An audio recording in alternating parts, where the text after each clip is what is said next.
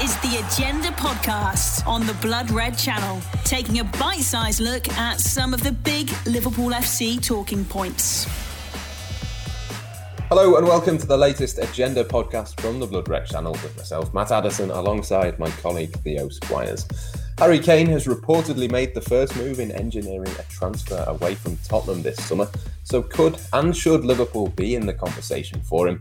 And what impact could Kane leaving Spurs potentially this summer have on the Premier League and the Reds? Well, Theo, I think the obvious place to begin in terms of Liverpool is to think about whether he would suit Liverpool, whether Liverpool should be in the conversation for a potential transfer.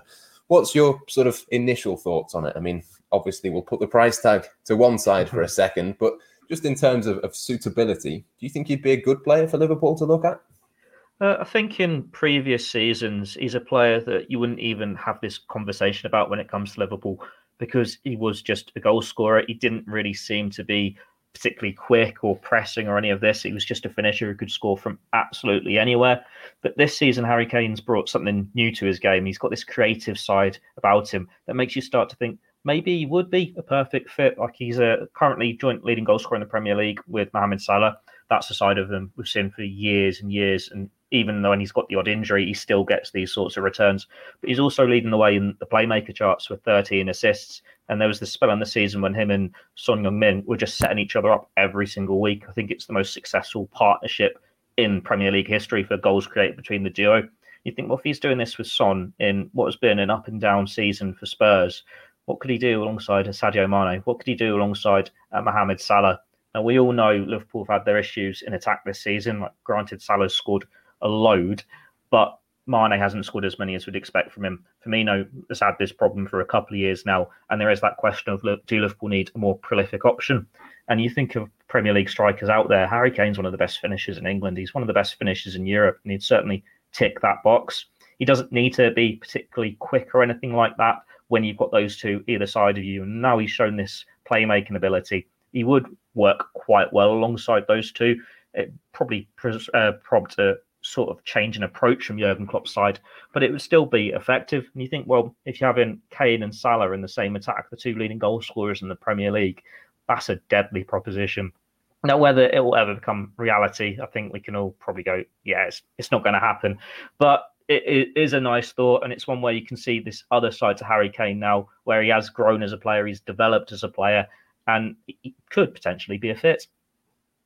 I think for most clubs in the world, you could find a way of squeezing a player of his quality in. I'm sure Liverpool would be no different, but we do have to sort of talk about the plausibility in terms of the price tag, the valuation. Obviously, we don't know how much Tottenham would want for him, but in terms of Liverpool, you'd imagine if they were to go for a big player like a Harry Kane, possibly a Jadon Sancho, someone else like that, they'd have to move somebody else on first in order to fund a move for that. I mean, obviously, Liverpool fans will not want to sort of split up the front three. They won't want to move on someone like Mohamed Salah. But do you think that's a possibility at all this summer, that maybe if somebody was to come in for, say, a Sadio Mane, Liverpool might think about it? Or do you think maybe there's just not the market there for these players at the moment? Maybe there's just not enough money at the other big clubs to make that knock-on it sort of impact, ever plausible to happen? Well, maybe Harry Kane's opening the door for everyone. I know Jurgen Klopp said last week he struggles to see an Mbappe or Haaland or a Sancho making a big money move this year. And maybe the money isn't there for a lot of clubs, but all it takes is that one big transfer to trigger it across Europe. So say Harry Kane goes and Spurs get a big asking price for him.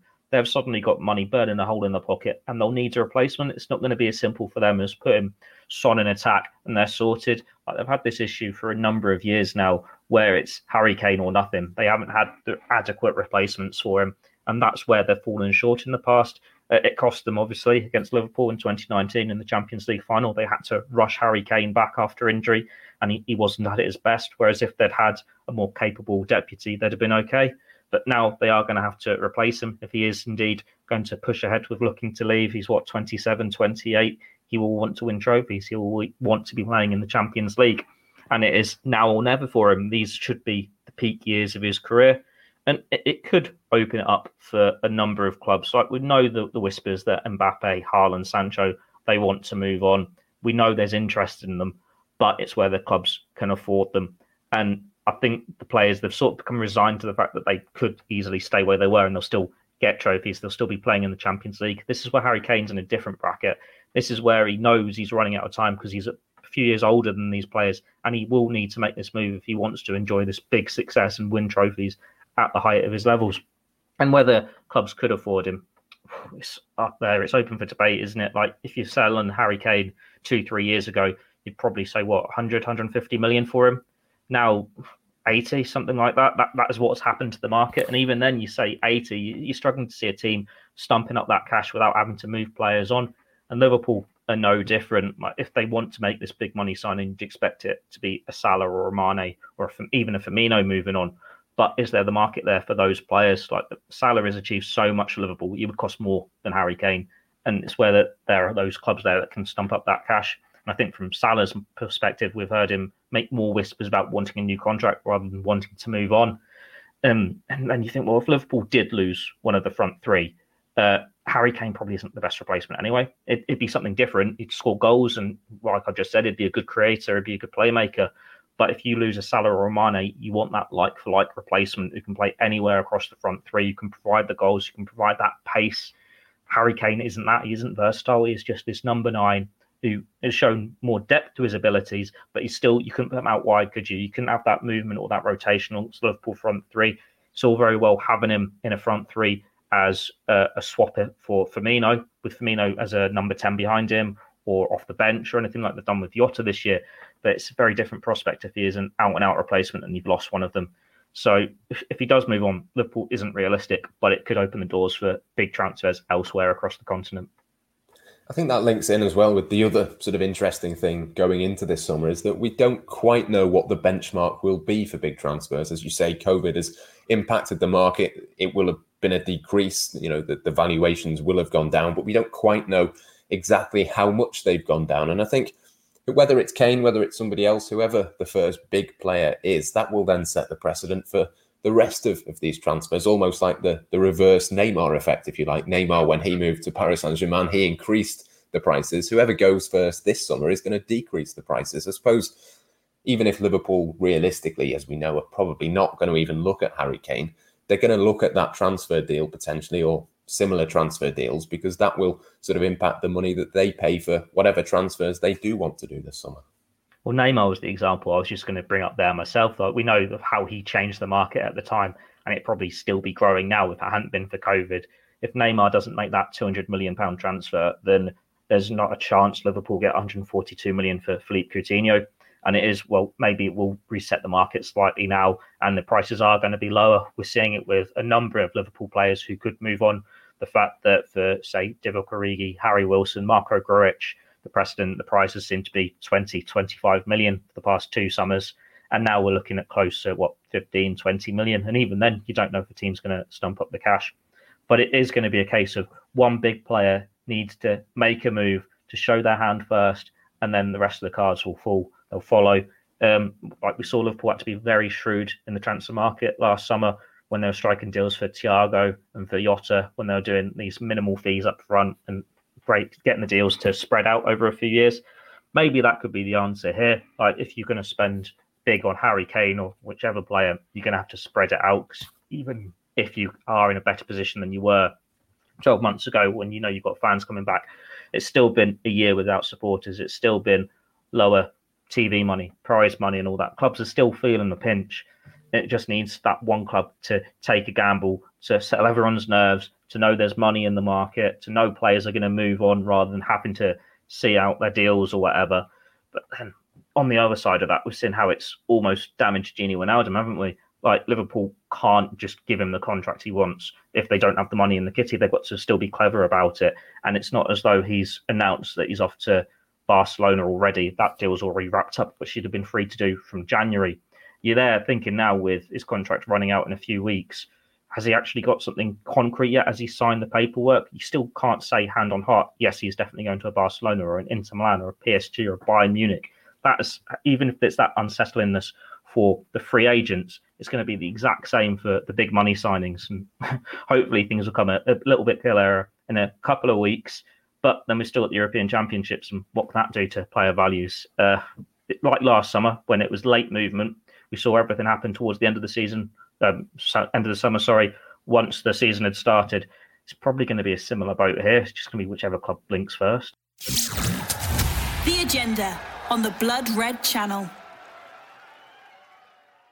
Yeah, certainly you get the impression with Harry Kane and Daniel Levy as well. If he was to leave Tottenham, he would leave it and drag it out pretty much as he did with Gareth Bale as well, to sort of inflate that price tag as much as possible. But I mean, in terms of the teams who could look at Kane, I mean, assuming that Tottenham would pretty much like Gareth Bale prefer him to move abroad rather than say to a Liverpool, a Chelsea, a Manchester United, Manchester City, I suppose that the obvious place for him to go would be Paris Saint-Germain, maybe with Mauricio Pochettino. I mean, certainly if you look at Real Madrid and Barcelona, you imagine their finances are not particularly brilliant. There's not loads of options, is there, for Kane this summer?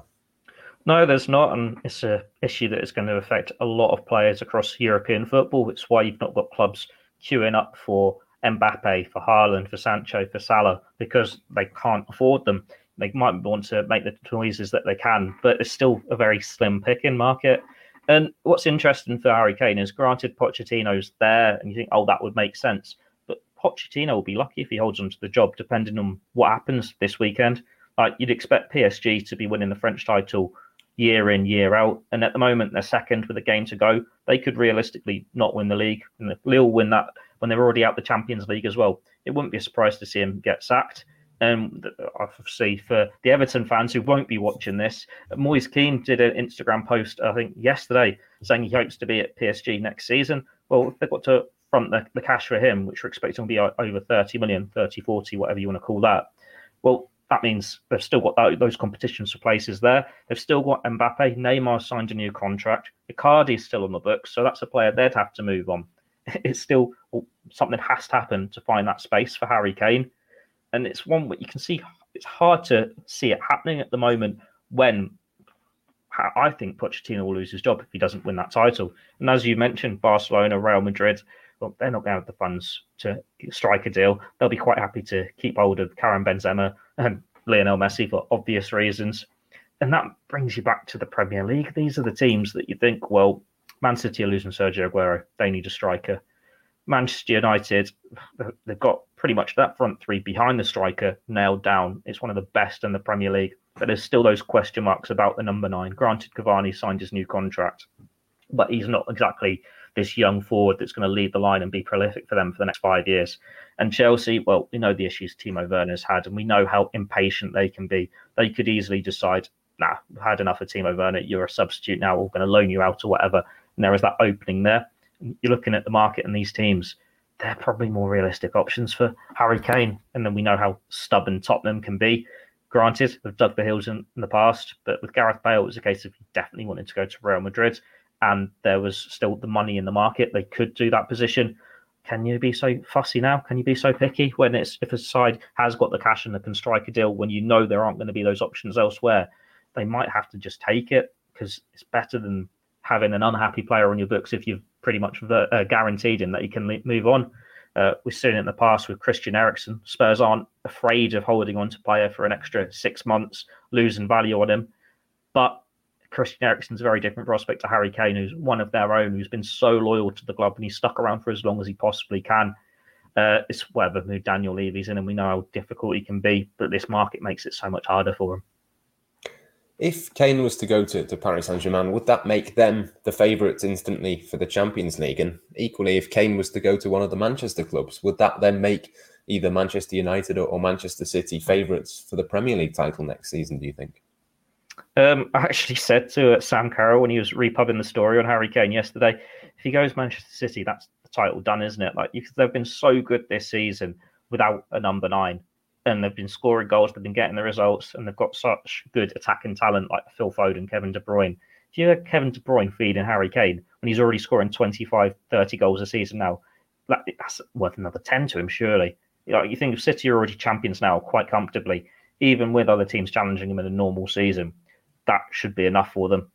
With Manchester United, it's harder because it depends what else they can do in the market, because we know the holes they've got, like defensively. Liverpool exposed them pretty easily last week, for example. But it would make their front four arguably the best in the division, or definitely right up there. But still, I don't see it as enough being for them to win the league, because they're still up against City. They're still up against Liverpool, if Liverpool back to the best. And Chelsea are in the same boat there. With PSG, well, we could have said their favourites for Champions League this year, and it's just not happened for them. It make them have a deadly front three. Neymar, Mbappe, Kane will terrify any defence.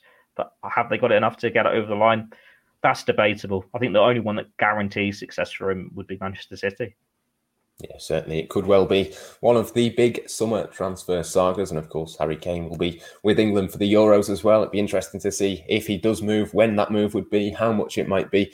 Certainly could well be on his way out of Tottenham, and Liverpool will be watching closely. Make sure to like and subscribe, or leave us a review if you're listening to the show as a podcast. And of course, you can leave your thoughts on what Liverpool's transfer plans should be if you're watching on YouTube in the comments section below. For now, though, from myself, Matt Addison, and from Theo Squires, that's all we've got time for on the latest Agenda podcast. Goodbye for now. You've been listening to the Agenda podcast on the Blood Red Channel.